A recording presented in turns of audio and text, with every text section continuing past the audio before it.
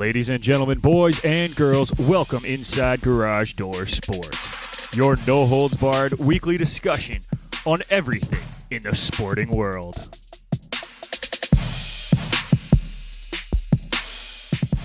That's right, folks. We are back.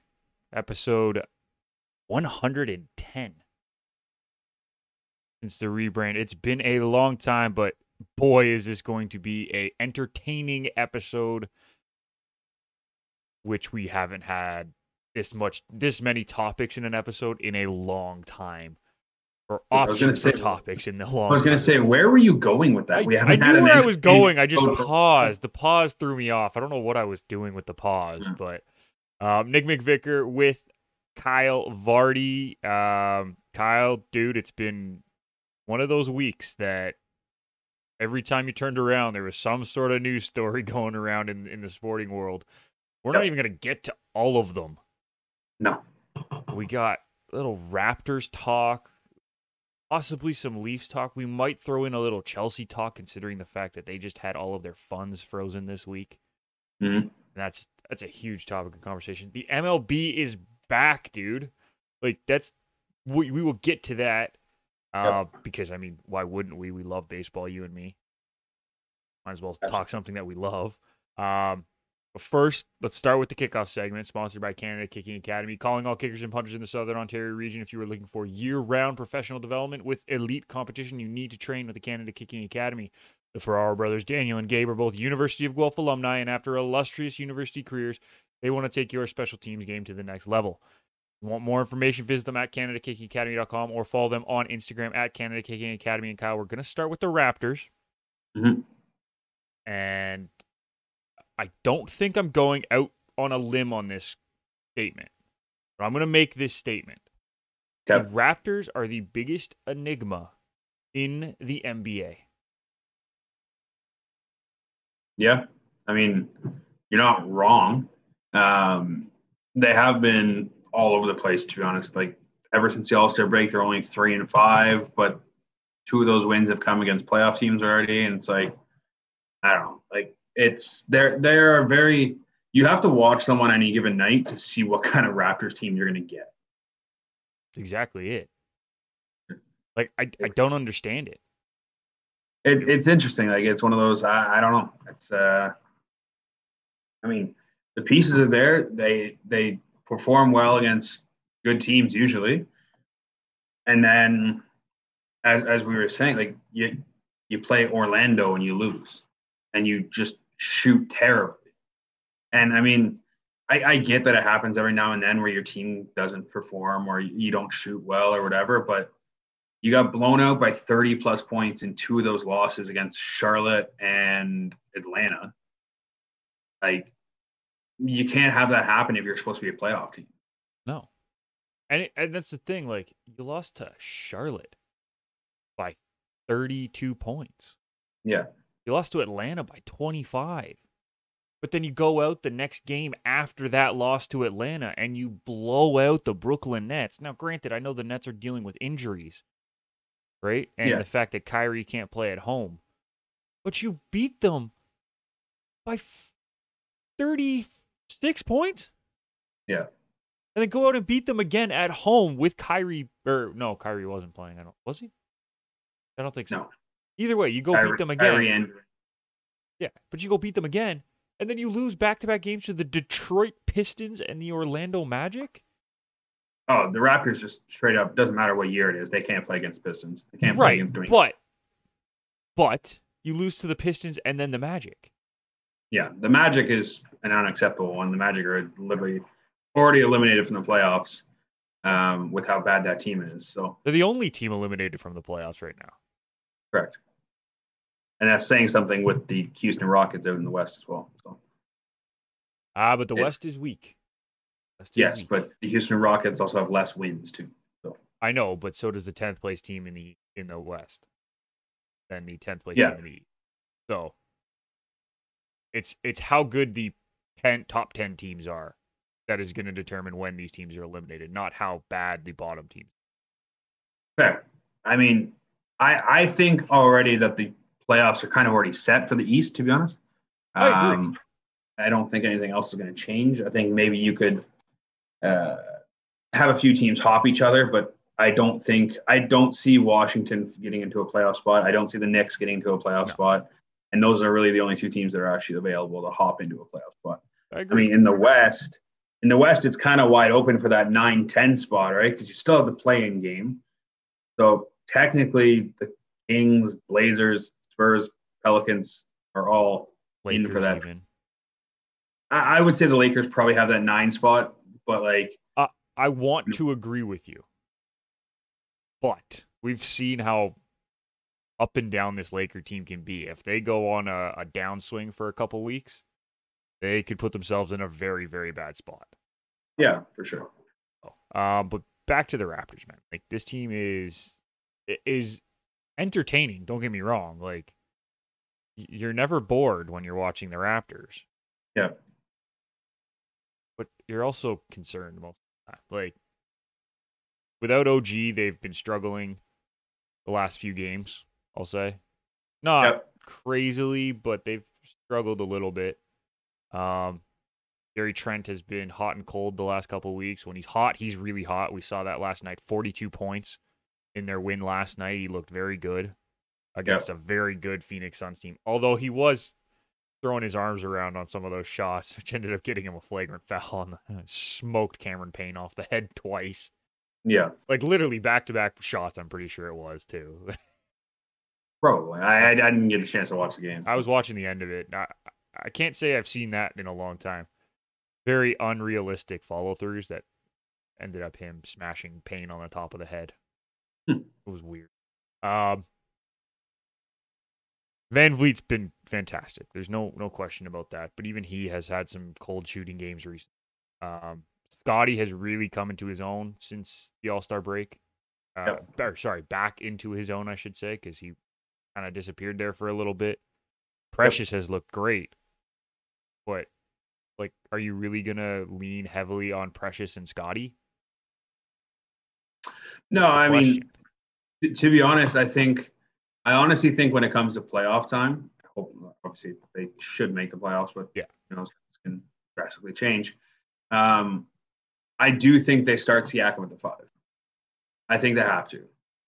The center position. I know. I was just running through it in my head who else they play with. Well, right now, most of the time they start with Khem Birch and rotate in Precious, but I don't think that works when OG comes back. So I think when OG comes back, you obviously have Pascal, OG, Scotty, Trent, and Van Vliet. That's your starting 5. Okay. When you hold on, wouldn't they start Barnes at the 5 then though? Because that's what they did that earlier this year. They started Barnes at the 5. They were rotating between Barnes and Pascal. I think it really depends on the team they're playing. I mean, if it's a very physical center, then I think they just got to go with the biggest guy. Maybe they go with Barnes because of his defensive prowess comparatively. Maybe that's how it works.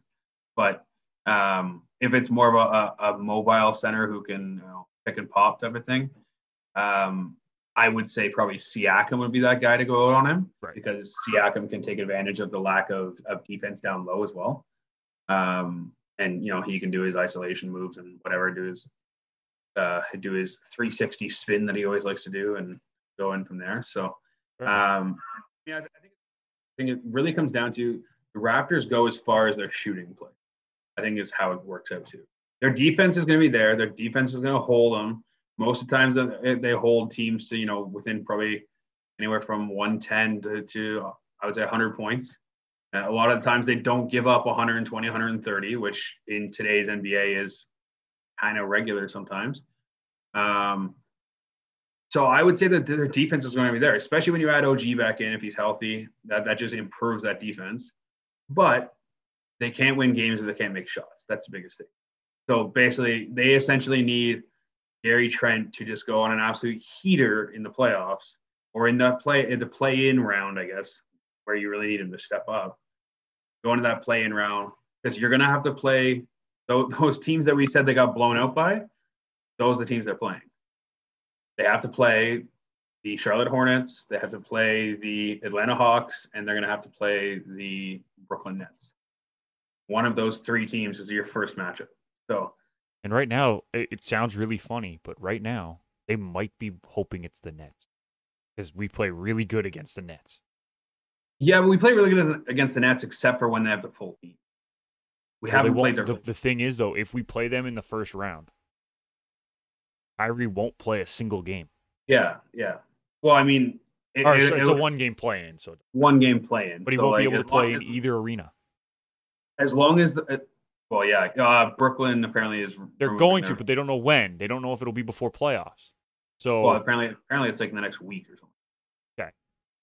But they still haven't allowed players to play. Is the only thing. Yeah. They're removing the mandate, but haven't said anything about players. Yeah. Very similar to like the Jays and players coming across the board. Yes. But the Raptors right now are in the higher spot anyway, so they would so they have to maintain that spot in order to truly get that. Yeah. And I mean, can we beat a Nets team with Durant? Yeah, you probably can, but I mean, you just got to hope that Durant doesn't let her have the game of his life that can have every 5 games basically. And Ben Simmons at that point because he will be playing. I'm not worried about him. But he is a factor. Like he's a good defensive player. You got to give Ben Simmons credit on that. He is a good defensive. Sure, I couldn't care less about him. I don't really like. But it plays a factor. Is all I'm saying. Like as a defensive player on the court, it would play a factor because he's long, he's athletic, and he can make defensive plays. I'm not saying he's a super offensive threat when it comes to the playoff point or even regular season. In my opinion, I don't think he's a super offensive threat. But because of his defense, you do have to worry about playing against him come playoff time because defense locks down in playoff time. Yeah, as long as he's still the same defender. That's the big thing. He hasn't played in a year. True. As long as he's the same defender when he comes back, that's the biggest thing. Because, defense is probably the first thing that does come back. So we'll see what happens when Ben Simmons does return and actually do something. But I don't know. So realistically, what are expectations for this team? Like, are we talking a first-round exit? Are we talking a play-in exit? Are we talking a second-round exit? Or is this a true competitor if they put everything together? I don't think they're a true competitor, to be honest. I think that their heart is true competitor, but I don't think they have the pieces to truly get there. I still think they're missing not necessarily a superstar, but another star player that can truly take them over the top. I think I honestly think they truly need a real number 5. They need a true center, and honestly, I think they need a star center. I think they need, just throwing out names, I think they need like a Bam Adebayo, a Rudy Gobert, like a player like that who can help clear up space for those shooters, right? You do a pick and pop, you get Freddie open, you get Trent open, you get any of that kind of stuff, allows more shots. And then even then you can kick it back down low and have them do their own thing. You don't get that with Khem Birch and Precious Achiuwa. Precious still has to work on his shot. Like, I will admit, if he can develop his shot more, then he can be good. But I think he's a better rotational piece than star center. Yeah, he's a good guy first off the bench, and the fact that he can play power forward as well is kind of a huge thing, I think, for the Raptors, is if you get a true number 1 center, like a true number 5, I guess, technically in the NBA, but I'm thinking number 1 on the if you get that guy, Precious is the perfect complement, because if you decide to go a little smaller, you can throw Precious in. He's not a traditional center size, so it makes sense. If you want to stay big, you throw him in at the power forward and you move Siakam to small forward. That lineup is long at that point. Oh, if those are your front court guys, that's a long lineup. Yeah. I've been pleasantly surprised with Precious Achiuwa this year. I didn't really expect a whole lot from him. I thought he was going to be that second or third even center on this team behind Birch, and I wasn't really sure who might be the other one, but like second in my head for sure. He's done a great job of finding his role within the team and playing to his highest potential within that role. He's only a second-year player. Like, this is what I keep forgetting. I keep thinking he's been in the league a while. He's only a second-year player. And honestly, at the All-Star game, he looked really good in that Rising Stars Challenge. I thought he, in my opinion, I actually thought he was the MVP for his team. I know that he didn't get it, but I thought he was the MVP for his team. He's showing very good promise. He's showing a great ability to learn as well within a very complicated system that is Nick Nurse's system. Like, Nick Nurse is a coach that loves changing things up. So to be able to play into that system is very, very difficult. Precious has done a great job of accepting his role and learning every step of the way. And he's gotten better throughout the year. I still agree that he's probably a number 2 with spot start ability. Mm-hmm. But if he keeps going at this, he keeps learning, he keeps getting that much better. Could we see him being a true number 1 maybe 2 years down the line? I think the only issue with him is size. Yeah. He doesn't have true center size. And I think the way the NBA is kind of rotating, I definitely could see him being one of those mobile centers where not necessarily the guy who stands in the paint and just dunks the entire time. Not so much like like obviously it's weird to say, but not a Shaq type center where it's, hey, you get the pick and roll and then let me post up and dunk on this guy. That's not who Precious is. And that's why I think Precious, if he develops his shot, can be one of those plug and play starters, and truly develop in that way. So with getting back to what you originally said, with this current team, I do think they should win the play-in and become one of those last 2 seeds. But in saying that, I don't know if they make it out after they do the play-in. Because if you end up the 7-8 seed, you're playing either one of Miami or the Bucks. And I don't think their team matches up very well against either one of those.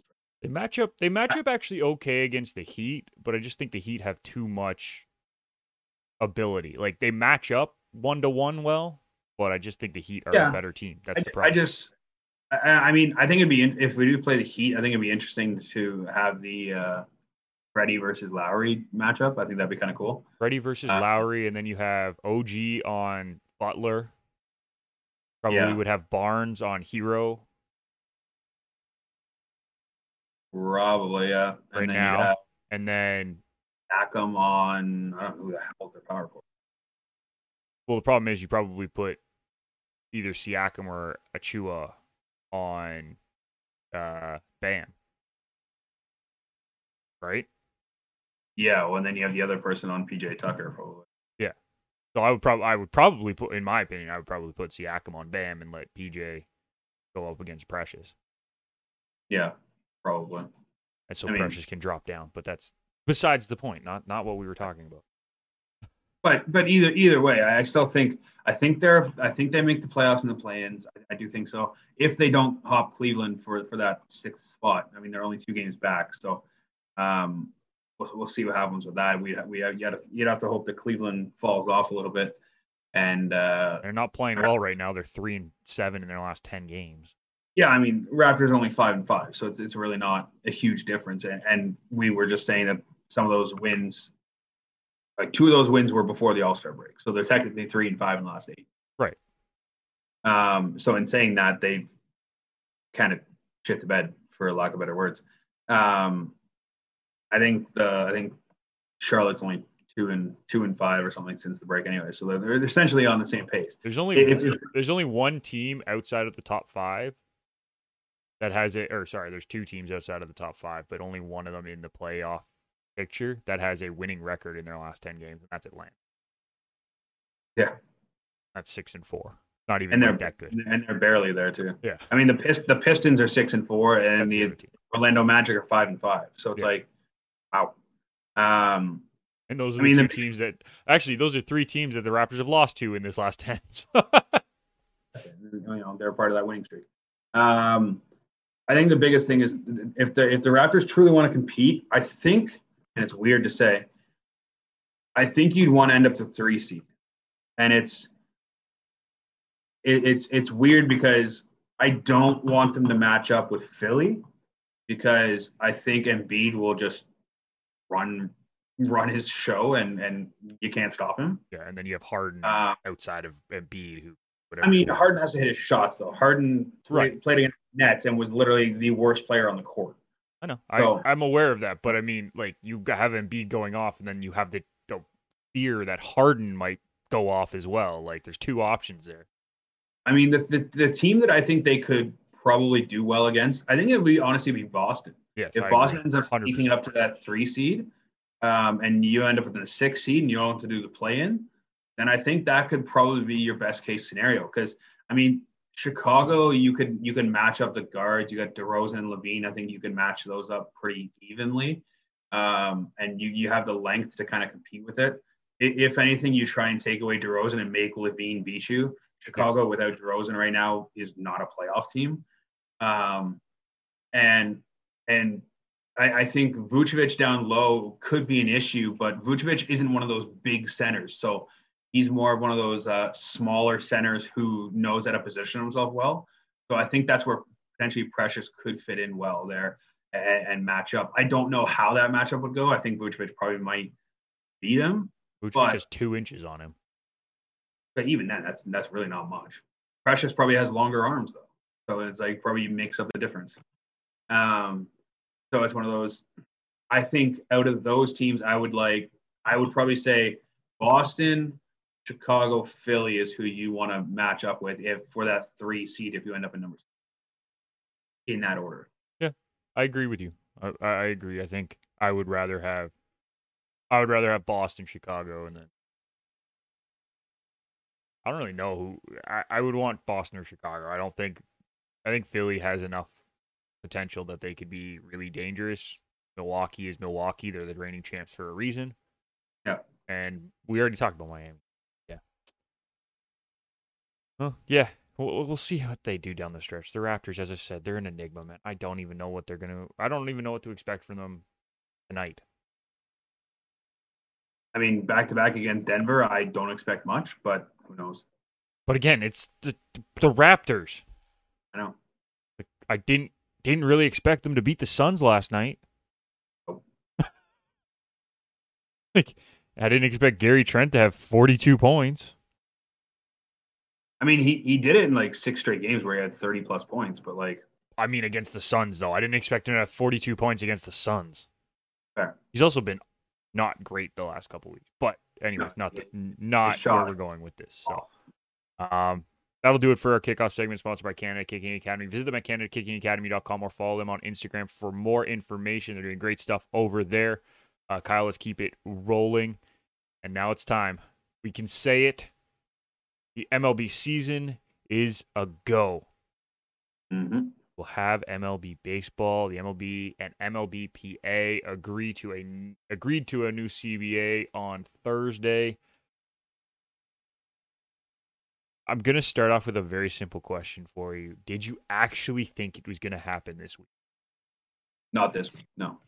Okay. As long as you and me are on the same page. It came together so fast Wednesday, Thursday. Like, all of a sudden, everything happened. We're like, oh yeah, we're gonna go ahead with this. Like, well, and if I've been following along the tweets and stuff and like going through like where they were missing and like where the biggest gap was.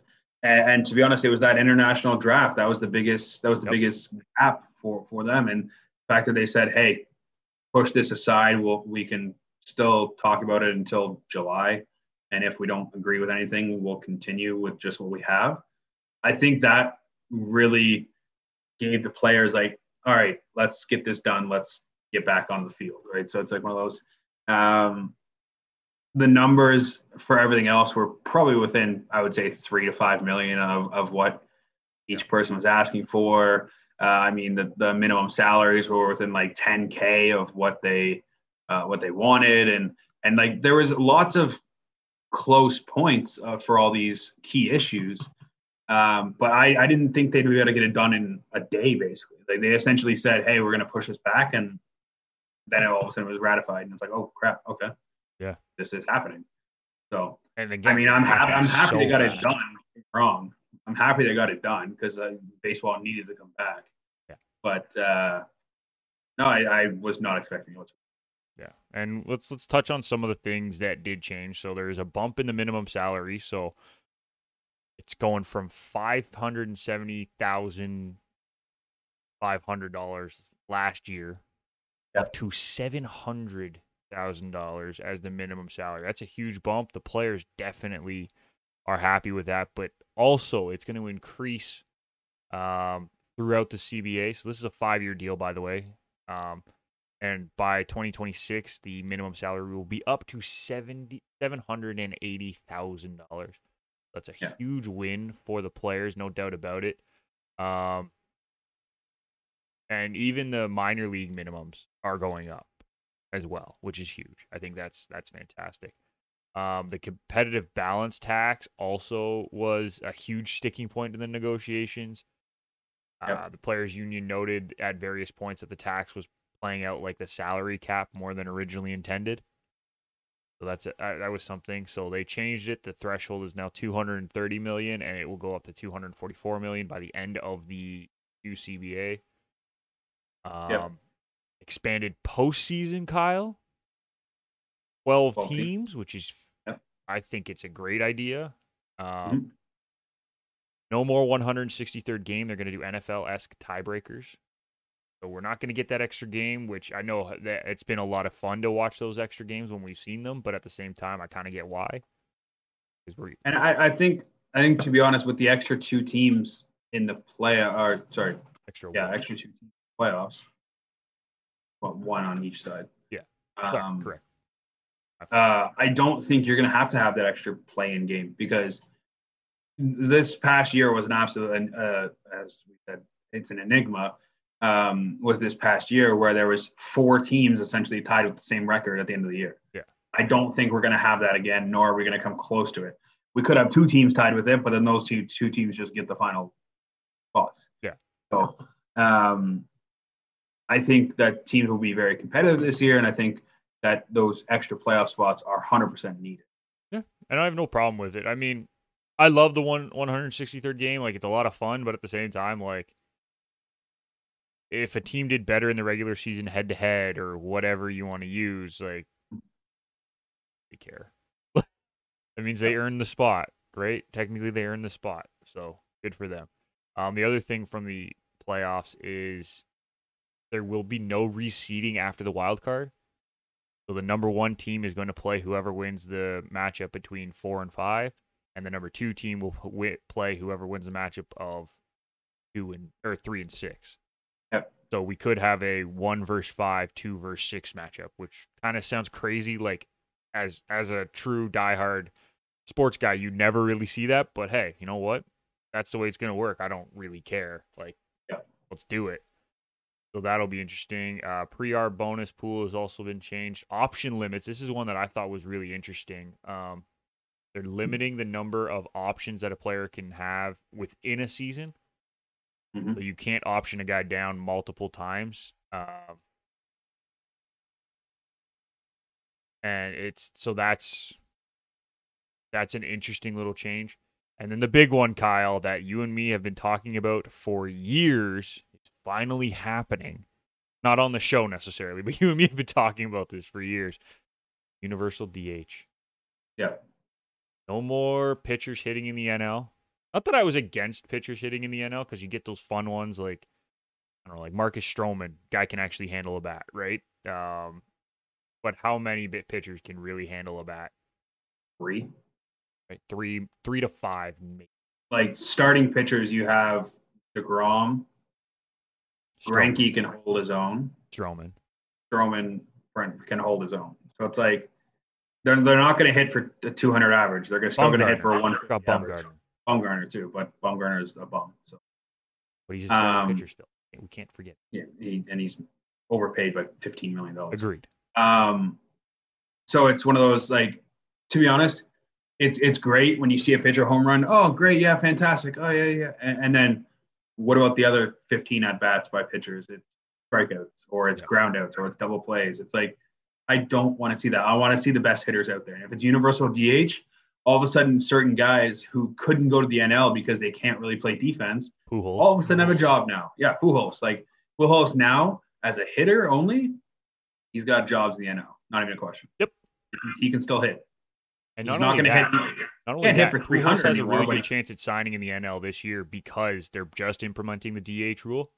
So a lot of these teams don't have those extra bats from the bench. They had a lot of defensive 100%. guys off of the bench. So, well, and the biggest thing is those guys on the bench are going to stay on the bench. Like those guys are going to be positional guys because you still have, of course, you're still going to have substitutions and stuff. You're not going to have nearly as many. You're going to see a lot more pieces in the bullpen now too, because they don't necessarily have to have a sub infielder or whatever to replace the pitcher when you take him out.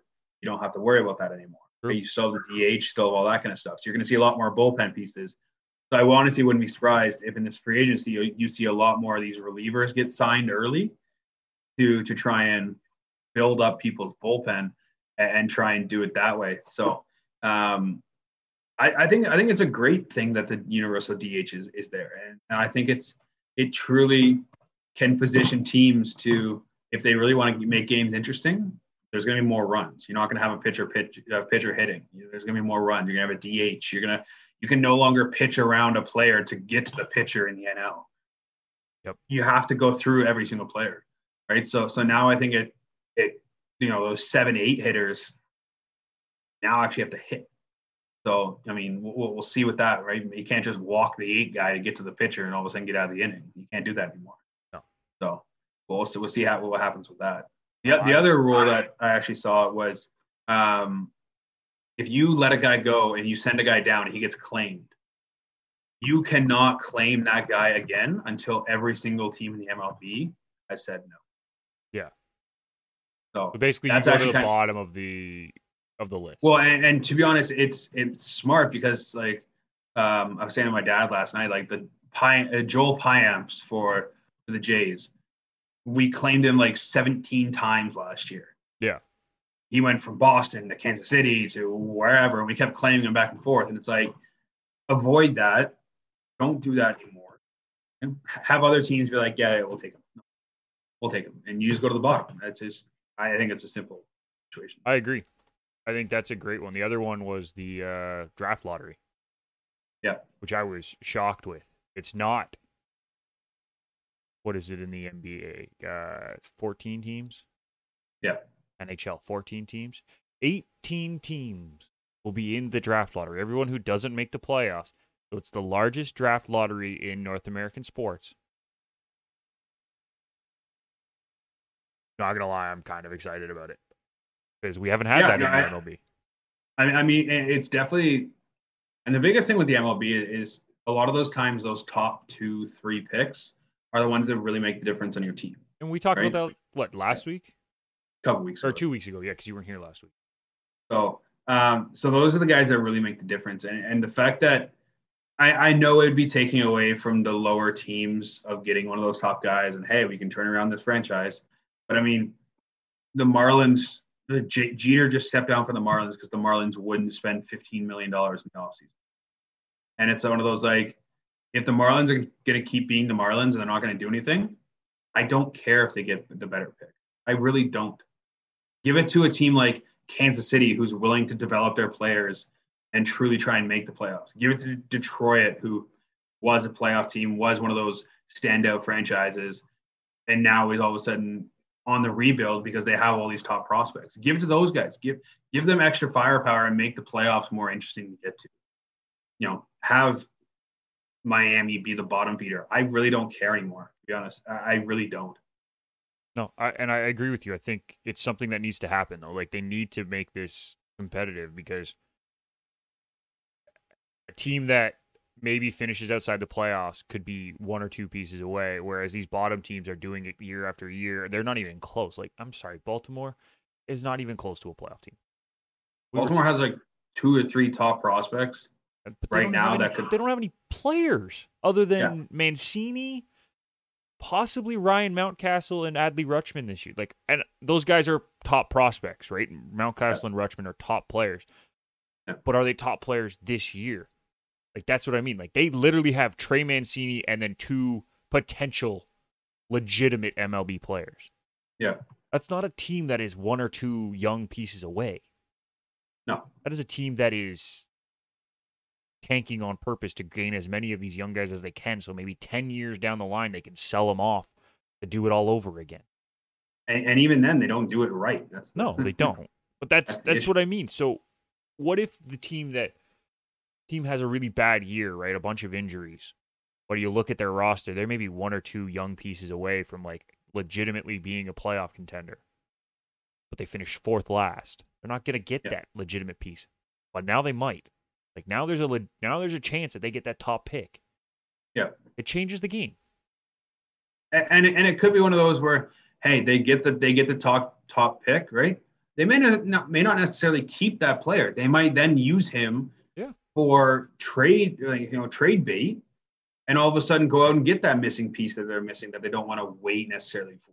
And I mean, maybe the guy's 2 years away, but you trade him, he's a top prospect, and then all of a sudden, Baltimore actually gets the top guy because they traded away, whatever it may be, to get that top prospect. So it's one of those. Maybe that's the difference in what it comes down to, and maybe that's what helps it out is, some of these top prospects going to top teams that they can then use as trade bait, rather than some of these top teams not having anybody to use because they got rid of they already traded all their prospects. And it's like, I think it just helps the flow of baseball go a lot better than all the top prospects being on these weaker.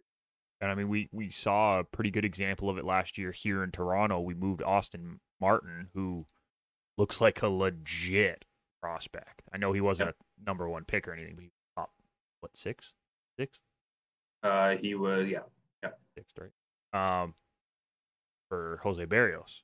We saw what Barrios was able to do in Toronto. He basically helped them become one of those 4 teams that were tied for the last playoff spot, right? Yep. So it works.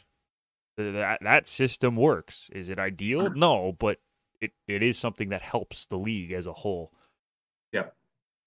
Let's look at some of the offseason moves that are going to have to happen very quickly because, Kyle, we are the furthest into the offseason I think we've ever been with this many free agents still available. Sorry, top-end free agents still available. Granted, we lost 99 days, but there are big names. Trevor Story, Freddie Freeman, Carlos Correa, Chris Bryant, Rizzo, Castellanos, Porto. You want to talk about DH, Nelson Cruz, Schwarber's still available, Zach Greinke, Kenley Jansen on the pitching side. These are some big names, man, that are still looking for homes. Any name really stand out to you, and where do you kind of see them landing when the dust all settles? I mean, the kind of obvious one right now is Freddie Freeman apparently getting close with the Dodgers. That's kind of the easy one. I mean, it's hometown team, wants to go back there. It is what it is. If Atlanta's not willing to pay or match the money, then that's on Atlanta. To be honest, I don't blame Freddie Freeman at all. Freddie Freeman's has been loyal as hell to Atlanta. So all the power to him. Go get your money. You already got your ring. Try and go get another one with the Dodgers. No problem with that. The interesting one to me, I think, is Carlos Correa. I've been hearing rumors of Chicago Cubs going after him. And even with signing Andrelton Simmons, I'm not sure how that's going to work, but I guess apparently they're going to figure it out. So kind of curious to see how that actually plays out. Not sure what would go on there. Also, the Cubs are many pieces away from being contenders, so I'm not really sure why Correa would want to go there after being with the Astros. So those are the two that I've kind of heard stuff about. Other than that, haven't heard a whole lot about Trevor Story. Yeah, that kind of surprised me that we're hearing all these other guys with lots of teams going after them. I really haven't heard anything about Story. No, I think the issue with Story is everybody's starting to believe that he is truly just a Coors Field hitter and that he's not a legitimate hitter on other ballparks. And just that he had the Coors Field effect where all of a sudden now he has 35 home runs and hitting 280 because the ball just flies out of there. So people are believing that. I mean, I would take him on my team in a heartbeat. I'd take him, no issue on that. So I think the next piece to fall obviously is going to be Freddie Freeman, but I do think that there will be a surprise one. And I think it's going to probably be, I think it's going to be Chris Bryant is the next one to go. There's been rumors of him talking to a plethora of teams and potentially doing that. So I think he might be the next one to go because like Carlos Rodon like sneaky signed with the Giants. Didn't really hear anything about him going anywhere, and then all of a sudden he signed a 2-year deal. Good money on him, so all the power to him. But definitely, I could see like a Chris Bryant being the next guy to go. Okay, I can see that. It looks like Nelson Cruz might have a deal by the end of the day. By the way, multiple NL teams are in on him to be, that universal DH that we just talked about. Yeah, so that he could be potentially the next one to technically move. Yeah, I don't really consider Nelson Cruz one of the top guys though. But he's still a big enough name. Like it's not like he's like a scrub name anymore. Oh, but he's outside the top 10 for me. I agree. I agree with you 100%. So it's one of those to me, he's a bat. He's nothing else, and I think some of these other guys offer more than that. So yeah, fair enough. I am very interested in where Trevor Story ends up because, as you said, like he's been Coors Field dominant his entire career. And I don't want to. He's a solid hitter though. Like I know he's Coors Field dominant, but outside of one bad year in 2017, he's had an above 270 average every year except last year. And last year he struggled with some injuries, struggled with just consistency. Yep. But the guy still had 24 home runs. Well, and that's what all these people are saying, that he should have signed the deal with the Rockies last year and just taken the money while he could have. So we'll see. I mean, I honestly think he'd be great in the Jays. I really do. I agree. I think he could definitely fit in quite easily there. You obviously have to figure out who's going to actually play shortstop. I think it would be Story. But no, I think it would be Bichette. I really do. Story's the better defender. That's the only thing. So I don't know. I honestly think if the Jays do sign somebody close or like soon, I think it's gonna be Kikuchi. I think it's who's actually going to end. So. Interesting. You say Kikuchi? I think Kikuchi is gonna be the next guy. Also, there's a real chance that if Story does come, Story plays third base. That was the other thing I was going to say, because Story can play second and third as well. So that's why I think they might leave Bichette at short and just move Story to one of the other two spots. Yeah. So the other thing I wanted to add is he actually hit more home runs away from Coors Field last year than he did at home. He had 13 home runs away and 11 at home. Okay. So take that as you will. But he did actually have more power away from Coors Field. A much worse average. He was like 90 points below when he was hitting on the road. But he hit for power away from home. Right. Yeah, I mean, for the Jays, like, how nice would it be to get a guy like Freddie Freeman, the Canadian, well, the dual citizen, but the Canadian who lives and breathes for the Canadian national team. That would be a nice that would be a nice signing. I know they're still technically in on him, eh? Like no one's ever said that the Jays are out on Freddie Freeman. No, but they've said that other people are being more aggressive right now. So yeah, well, they what I've been reading is that the Dodgers are coming in hard, but there hasn't been any lean either way from the Freeman camp. So we'll see. Like there's still potential, but I believe he will probably not end up in Toronto. So yeah, the articles I was reading saying that his decision is going to come down in the next 24 hours. Yeah. So maybe he heel turns and we don't have to deal with him being on the Dodgers because I really don't want him being on the Dodgers. But that's my own thing. Not the point. The other guy that we need to keep an eye on is Seiya Suzuki, the guy coming over from Japan. He could be a very interesting piece for a lot of teams. The Jays are apparently still in on him. There's still one. I think there's like 6 teams still like near the top of his list, and the Jays are Yep. one of them. So we could see him there. Speaking of the Jays, because we are Toronto-based, dude, we got to talk the Jays, right? Yep. They're looking kind of dangerous this year. If you look at the team, if you look at how everything's going, even without signing anybody, Yep. they're looking pretty dangerous as a lineup. I mean, I'll read off who Fangraphs has as their starting lineup right now, and then you and me can kind of break it down a little bit more. But at catcher, we got Jansen, obviously. First base, Vladdy. Second base, they have Biggio penciled in right now.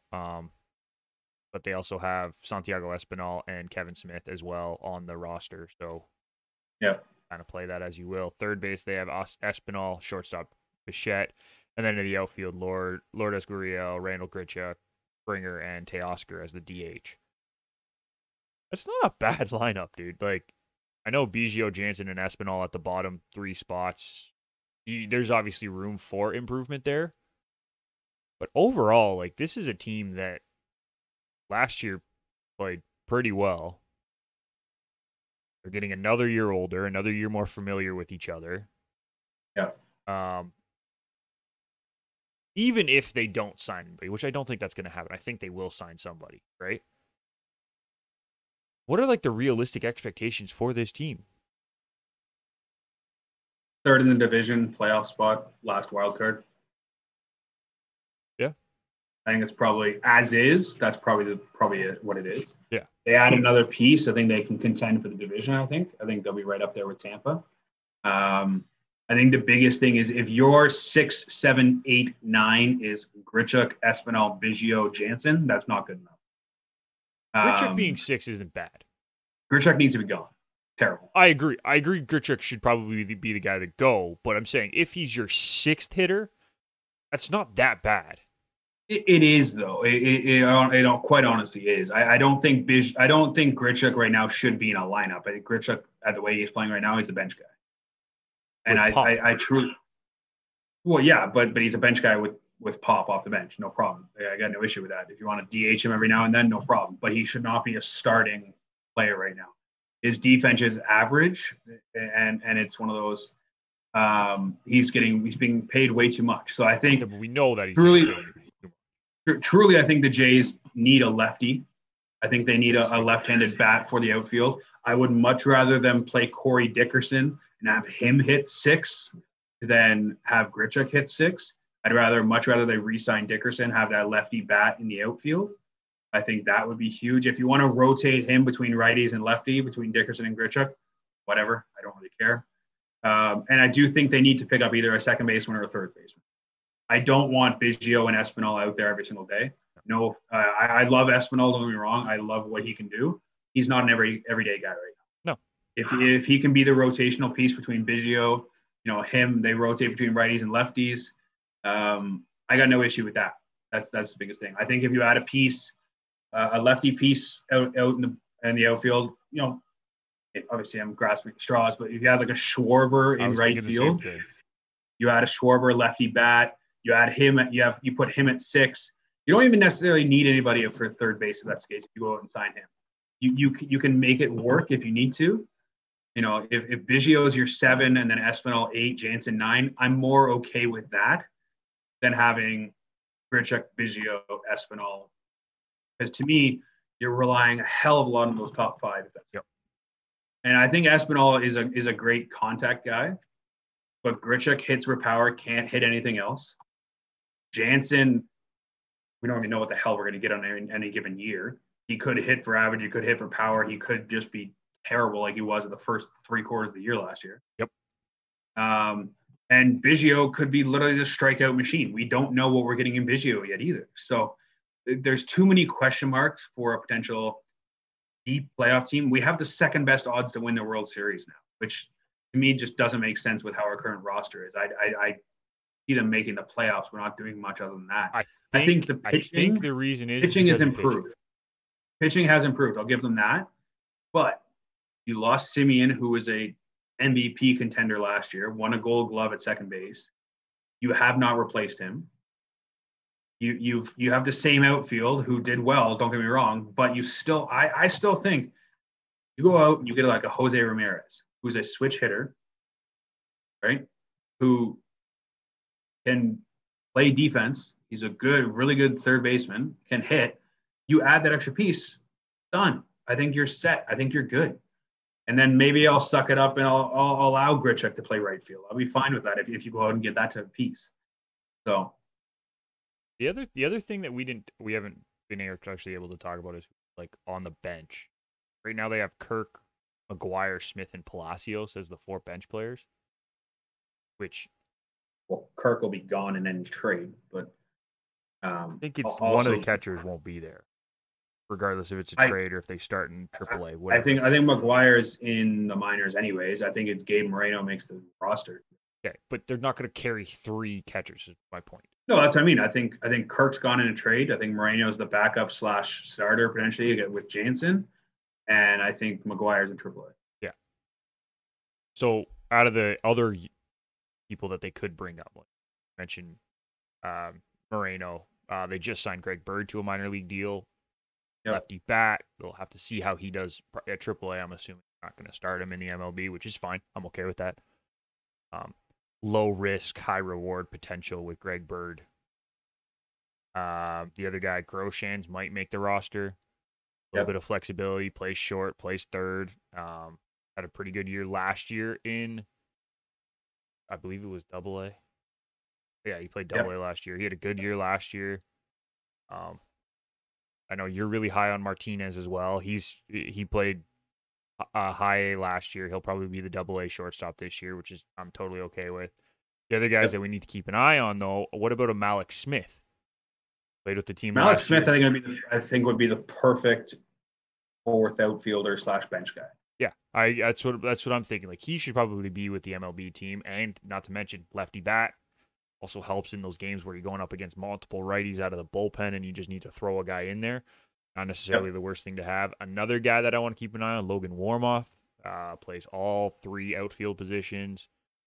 Played AAA last year. Pretty sure he had a decent at AAA last year. I would not be surprised if he makes an appearance in the MLB with the big club this year as well. I would love to see him make an appearance actually with the big club because it deserves it. As far as pitching goes, we haven't even talked about the pitchers that they have, but like the rotation right now is looking like Barrios, Gossman, Ryu, Manoah, Stripling. Probably not in that order, in my opinion, but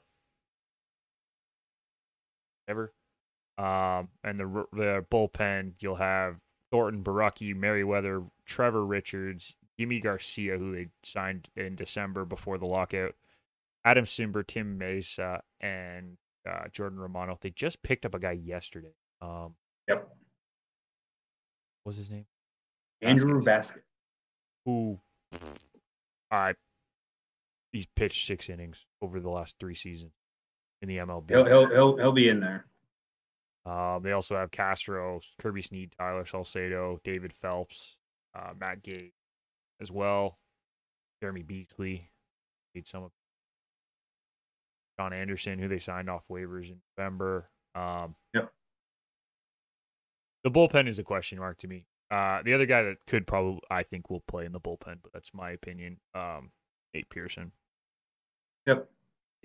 I love Nate Pearson. I wish he could figure out how to be a starter. I think he is going to be a relief. Unfortunately, I just think he's too injury prone to try to stretch out his arm. But when he does play those relief pitching roles, he's been very solid as a pitcher for the Jays throughout the years. So I think realistically, his best way to play in the major leagues is to be a relief pitcher, which sucks because I wish he could figure it out as a starting pitcher because I like the kid. I think he's got elite stuff when he wants to. Hasn't put it together. They're going to improve this team. They need to get an outfielder. They need to get a lefty bat, and I think they get another arm in that bullpen, in my opinion. Yeah, I mean, I think they do need another arm. At the same point, I think that they have the pieces there to be a successful bullpen. Yeah. I mean, you look at the second half of the season last year, and the bullpen was actually a strength. And you didn't lose anybody at that bullpen. That's the biggest thing. Right. So you technically added people out of that bullpen rather than lost any. You still have your setup guys are still going to be Mesa and probably Simber. I would assume so. Potentially Trevor Richards as being the setup guy. We'll see it. I'm not sure how they want to use Simber. See with that. Yimi Garcia is probably your seventh inning guy. Yeah. And then, to be honest, you have enough pieces between Merriweather, Pearson, Baraki, probably Baraki as another lefty out of there, and now you have Andrew Vasquez, who apparently has those underlying numbers that every St. Pete Walker will get out of him. So who knows with that? That's a lot of it. He pitched fantastic in the AAA. So if you can translate that to the MLB, we'll see. I think there's enough pieces. I think the biggest thing is if you're worried about the eighth inning, then there's a guy like Kenley Jansen you can go out and get. But I don't think the Jays are going to do that. I think they trust Romano, they trust Simber, they trust Mesa because they know what they can do. That's your potentially 7, 8, 9 innings. Yimi Garcia was your big free agent signing in the bullpen, who's another seventh inning guy. I think the biggest thing is who's going to be those extra guys. I think it's going to be Pearson, Merriweather, if you can stay healthy, is the biggest thing. Pearson potentially should be the 5 starter, but most likely will be in the bullpen. And if not, you got chicken strips you can put back there. So there's enough pieces that I think can be successful. I think maybe you go out and get a younger, not necessarily a younger guy, but an older guy who can just be that swing man. But I think they got those two at the deadline with Trevor Timber. So I'm not sure if they do anything else. Yeah. I mean, a name that they might actually go after as a relief pitcher, not necessarily a closer or an eighth inning guy by trade.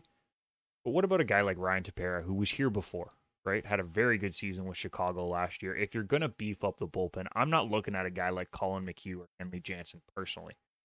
Yes, they're big names. I know that they're going to play well, but Ryan Tepera, A, has been with the organization before. He knows most of the guys, right? And B, had a very good season in Chicago. Like, why not bring him back? I mean, I would think that would be a possibility. Right. I honestly see more of like a Joe Kelly being a thing, maybe an Archie Bradley. I think the biggest thing they need is I think they need the power arms. They have the guys who can throw the weird, throw the cutters and that kind of stuff, right? Simber doesn't throw hard. Trevor Richards doesn't throw hard. No. Romano's the only guy really back there who throws hard. Yimi Garcia throws at about 95 to 97, but they don't have those hard throwing guys. Joe Kelly would be that guy. Archie Bradley would be that guy. Trevor Rosenthal could be another option too. He didn't pitch all of last year, right?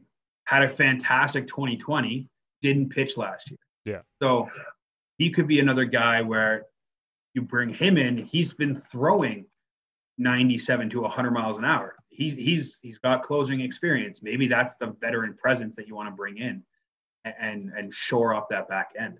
I mean, the other thing, and it's weird to say, Brad Hand could be an option. I know there wasn't exactly much success with him last year when he came over, but there's no more shifts, no more guy on second to start. Yeah. That was his big downfall. We'll see. His big downfall was honestly walking people. And I think I was going to say, it wasn't necessarily having a guy on second. It was the fact that he walked. Well, it was the guy on second because the Jays would throw him out there in the 10th inning. All of a sudden, 3 runs.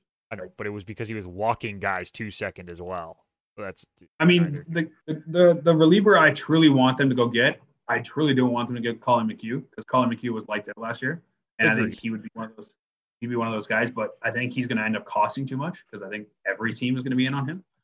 So that's why I was saying Tepera. I think he's a more realistic guy that they might go after. But I mean, if you want a reclamation project, you go Dellin Betances. Of course. If you can get Dellin Betances to where he was with the Yankees, you're set. All right, Kyle. Quickly, got to get out of here. Yep. We have to talk about what's going on with the Maple. the last couple, or I shouldn't say last couple weeks, the last couple of months with their goaltending issues. Yep. It just got worse this week. Statistically, they are the worst goaltending team since January 1st in the league. Yep. That's not ideal. This Thursday, we find out Campbell will be out a minimum of 2 weeks with an injury that has been lingering for multiple weeks. By the way, that's the weirdest way to put anything ever. Like, that doesn't sound good. I'm not super happy with that. And then Mrazek goes out, has a super shaky game on Thursday night against Arizona, who, granted, have been playing really well lately. 17 goals in the 2 games before that. 22 goals across the 3 games this week. But it's still Arizona. What do they do? Where do they go from here? Like, because you don't even know if Campbell's going to be playing for the rest of the season. It's a rib injury, right? They say minimum 2 weeks. What does that really mean? Like, there's so many questions. There's definitely questions, and that's the biggest thing. I think the biggest thing for Campbell is Campbell was so worried about contract. And I think he played through an injury because he didn't want to be knocked out, as well as Mrazek has struggled to stay healthy too. So I think Campbell was trying to push through because the Leafs really don't have any depth when it comes to actual goaltending, other than the 2 in the big leagues, I guess what you could say. I mean, a lot of their younger goalies are injured as well. So I don't know if it's just the organization struggles with goaltending and staying healthy. I'm not sure. Well, Wall's healthy right now. He's playing really well in the AHL. Kallgren's looked good in the AHL as well. I mean, the Marlies are second in their division in the AHL. So it's not like this team has struggled. No, but it's one of those, would you trust Joseph Woll going out there every single game? No, I wouldn't. Sorry. It just, no. I'd rather not. No, I don't. It was more just a statement that they're playing well. Yeah, no, 100%. And I mean, Kallgren came in, played well, kind of did his thing, did what he had to do. And wasn't overly challenged except for that one save in overtime. No, and to be honest, he should have had that one in overtime, but he was flopping like a fish on the ground. So it is what it is. I think the biggest thing is I truly believe after all this, it comes down to Sunday. If Mrazek plays well on Sunday, then I think they'll ride it out. If he does not play well on Sunday, you will see a new goaltender for the Toronto Maple Leafs as of March 21st. Okay. And I don't know who it will be. There's lots of names out there, potential who might be available. I think, and it's going to be weird with an in-division trade, I think it might be Anton Forsberg, to be honest. That's the name that's going around. I personally would love Braden Holtby from Dallas, but I don't know if they want to give him up. That's the biggest thing. Ottinger is their guy. I never understood why they sent Ottinger down to start the year. I never understood that. Khudobin, I think, is a serviceable backup, so they may run with him. I don't know. But I think Dallas has 3 goalies. That's the issue. All right. And I think, honestly, Toronto probably will trade Mrazek if they get a goaltender back. Yeah, they have to. They'll trade Mrazek, but I think they'll trade it in a different deal. I don't think it'll be with that goalie going back. Well, it depends on who they trade to, right? Like, I'm just using this as an example. If they trade to Chicago for Marc-Andre Fleury, which I don't think is happening, by the way, I want to make that very clear. I don't think the Leafs are going after Marc-Andre Fleury. But if they do trade for Marc-Andre Fleury, Mrazek has to go back in that deal. For sure. But I think if you're trading for Holtby, who has a $2 million contract, Mrazek most likely is not going back in that deal. Right. One, because Dallas will not take that contract, nor do they need another goalie who's more expensive. That's just not going to happen. So I think the biggest thing is he will then be done in another deal that will most likely bring in another piece. Because I think there could be two deals. If you get like a cheaper goalie, Holtby, serviceable backup, you know he can start. You got no issue with him starting. He started before. You put him out there. I would have no issue with Braden Holtby being our starting goaltender until Jack Campbell. I would have no issue with it. Yeah. I have an issue right now with Mrazek being our starting goaltender. I do, 100%. I can't trust him to stop a puck on any given shot.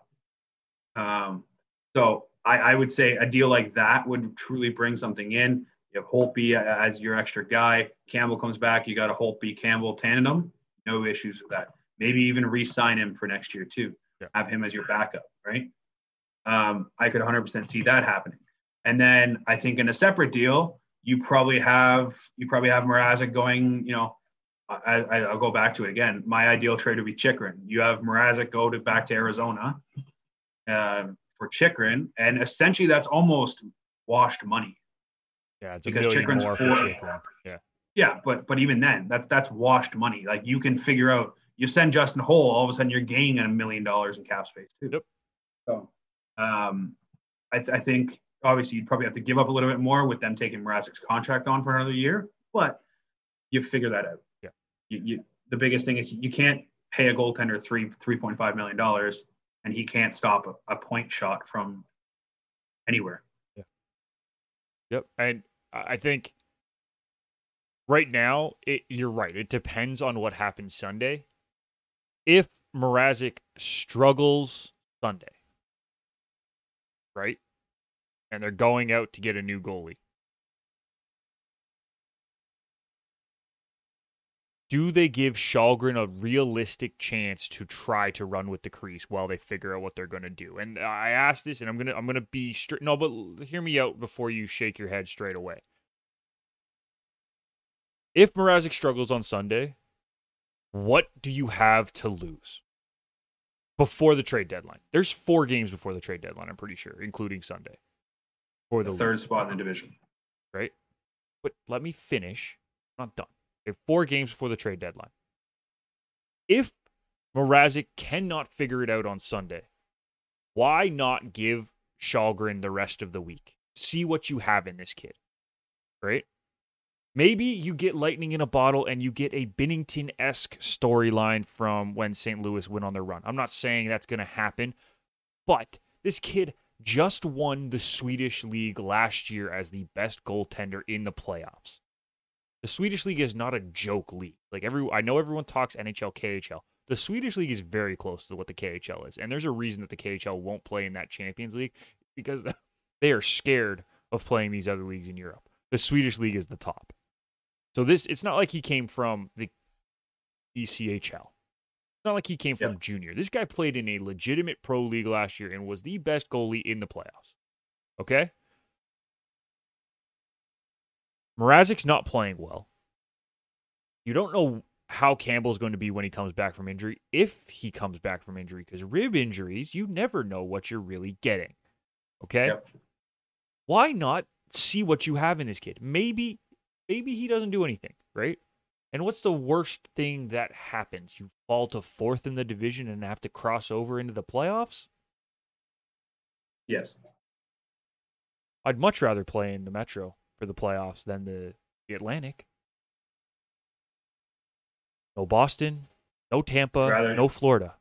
You'd rather play Carolina in the first round? Than Tampa? You wouldn't play Tampa. You played Florida. Okay. If you drop to 4th in division, you're wild card. Okay, but here's my point. Here's my reasoning though. I would rather play Carolina, one tough team in Carolina in that division to get to the conference final, than play 2 in your own division to get to the conference final to then play Carolina most likely. Yeah, I get what you're saying, but regardless, you need to figure out what you have in Källgren. You have an idea of what you have in Mrazek if he struggles on Sunday. Why not give him the week? Get to the trade deadline. Then you can figure out, okay, are we looking for a true number 1 or are we looking for a veteran backup? Because that changes your market right away. I don't think it does, because I don't think Källgren will be the backup. I'm not saying he will be, but I'm saying why not figure it out? Give him a chance. You literally have nothing to lose for 3 games. You were playing with house money for 3 games, trying to figure out what you do at the deadline. Because right now, you have to go after a number 1 goalie, and I don't see that being a realistic get at the deadline. Do you see a number 1 goalie, like a legitimate number 1 goalie at the deadline available? No. Marc-Andre Fleury. But we can't get him. I don't think that's a realistic trade for the Leafs to go after. Right? because of cap Yeah. restraints. It's just not realistic. So why not give the kid 3 games? I'm not saying let him start the rest of the season. Just saying give him 3 games to figure out, okay, maybe for this year we just bring in a veteran backup and see what the two of them can do depending on what Campbell does. Right? And if Campbell comes back and he's fine, then Shalgren goes down and you literally have it's a veteran backup for Campbell. Right? Right. But if you let Mrazek play all 4 games and he's awful all 4 games, then you need a legitimate number 1 in case Campbell doesn't come back. And you don't know what you have in Shalgren still. That's my point. Why not give him 3 games? Yeah. I mean, I think the biggest thing would be if you don't want to trust Shalgren, you kind of know what you have in Joseph Holt. Right. Joseph Woll, sorry. I know what you mean. Right. So I think the biggest thing is you don't want to give him a shot. You bring up Woll and you know what you have and you kind of have an idea of what you have in him. Right. So, I mean, I think if Mrazek shits the bed on Sunday, you could honestly see a potential goalie deal done on Monday. If he struggles on Sunday, you could 100% see an early trade for the Leafs, and they're like, we're done with this. We're trading for somebody else. I could 100% see that, but it'll be interesting to see. I'm not sure. Honestly, we kind of have to wait and see what happens on Sunday with the Buffalo game. Yeah, I just think you have nothing to lose. Let him play the 3 after. If I mean, there'll be no easy matchups. That's the biggest problem. Yeah, you got Dallas, Carolina, and Nashville. Yeah. So if you're going to feed him to the Wolves on one of those games, what game do you do it against? Dallas. So that's on Tuesday, and I could see that. I could see that being the realistic game because it'd literally be the first one after Sunday, and if he shits the bed, then it's Mrazek for the last 2 games. Right. That's what I mean. Like, why if Mrazek struggles on Sunday, why not give him the shot against Dallas? He might get a shot on Sunday if Mrazek struggles, or on Tuesday if Mrazek struggles. Yeah. That was all my point was really trying to get at. I'm really not trying to preach that this kid is going to be Binnington from 2019. I'm not trying to say that this is they're going to find lightning in a bottle because when do you know that you found lightning in a bottle? After. We won't know beforehand. So I'm just saying, why not give him a chance? Yep. All right, Kyle, we're going to skip tire fires for this week because we already talked about a lot of stuff. But let's just get to your final thought, man. Final thought. We didn't really touch on it this week. We can touch on it next week if you want. The whole Chelsea situation is kind of my final thought. I do agree with the sanctions as are going on with Abramovich. I get everything that's going on with that. Biggest thing is I don't necessarily agree going after the players because I think this is a different situation when it comes to that. Apparently, they could face point deductions and all kind of stuff. I mean, I think this is a different thing than a normal cheating scandal, I guess is what you could say. Like, I don't think there should be any sort of point deduction, and maybe it's just me being a Chelsea fan that's saying this, but yes, I guess they've benefited from his money, but at the same point, there was no issue with his money up until this whole situation happened. So I think it's also kind of hypocritical that they're now saying, "Oh, well, they benefited from his money," and it's all because of that. That's why they're successful. Well, you didn't have any issue taking his money beforehand, so all of a sudden now this issue comes up, and now all of a sudden, well, no, we got to review this. I think it's just a whole situation. I get freezing, I get taking him out of control, no problem with that, but I think it's got to be left at that. Yeah, and I mean they're already taking a huge hit. All their sponsors are kind of pulling out as well. Like they only have $20,000 to go to. They have to basically drive to France now because they can't take a plane. Yeah, because they don't have the money to do it.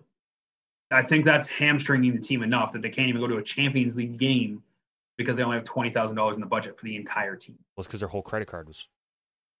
No, but that's what I'm saying though. That they have $20,000 to do it. Like, you think that they deserve more sanctions? They have to drive to France when they would normally take a private plane and go in a hotel. They might stay in a motel for the entire team. Especially with gas prices nowadays. Are you kidding me? This probably costs more. True. Again, like the one thing that I've been very surprised with Abramovich is that as soon as the invasion began, he stepped down. Like he said, like he knew what was going to happen.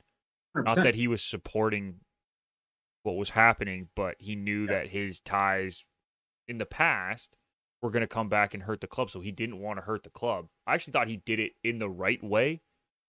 Cool. And then even when he said he was going to sell the team, he said literally any money that was left over from what it was originally sold for, he was going to donate to Ukraine. And all of a sudden now UK said no, you can't do that.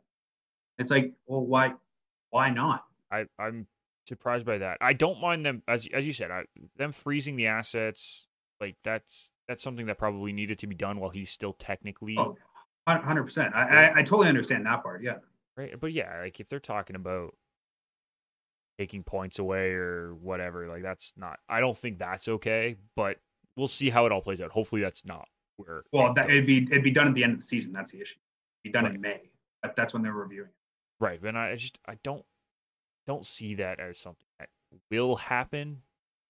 Well, imagine Man U gets top 4 because Chelsea gets dropped 9 points. And that's the thing. Like as I said, I just don't think it's going to happen. But you never know, right? These leagues are crazy sometimes, and I want to believe that they won't do that, but I can't say that. Yeah. Yeah, I think my biggest thing for the week is just, hey, like, got baseball back. Like, I know we talked all about it today, but like, there's baseball back, and it's gonna come fast. Spring training starts on Friday, like the games. Yeah. Yep. Right. We've already been seeing videos coming out from spring training at bats. Like they were doing live at ABs first day of spring training this year, which never happens. But there was live ABs yesterday, and I was watching Vladdy hit balls off the end of the bat to the wall. He's ready to go. Jordan Romano looked good in those live ABs, other than when he was going up against Vladdy, because Vladdy hit every pitch that he threw at him. Exactly.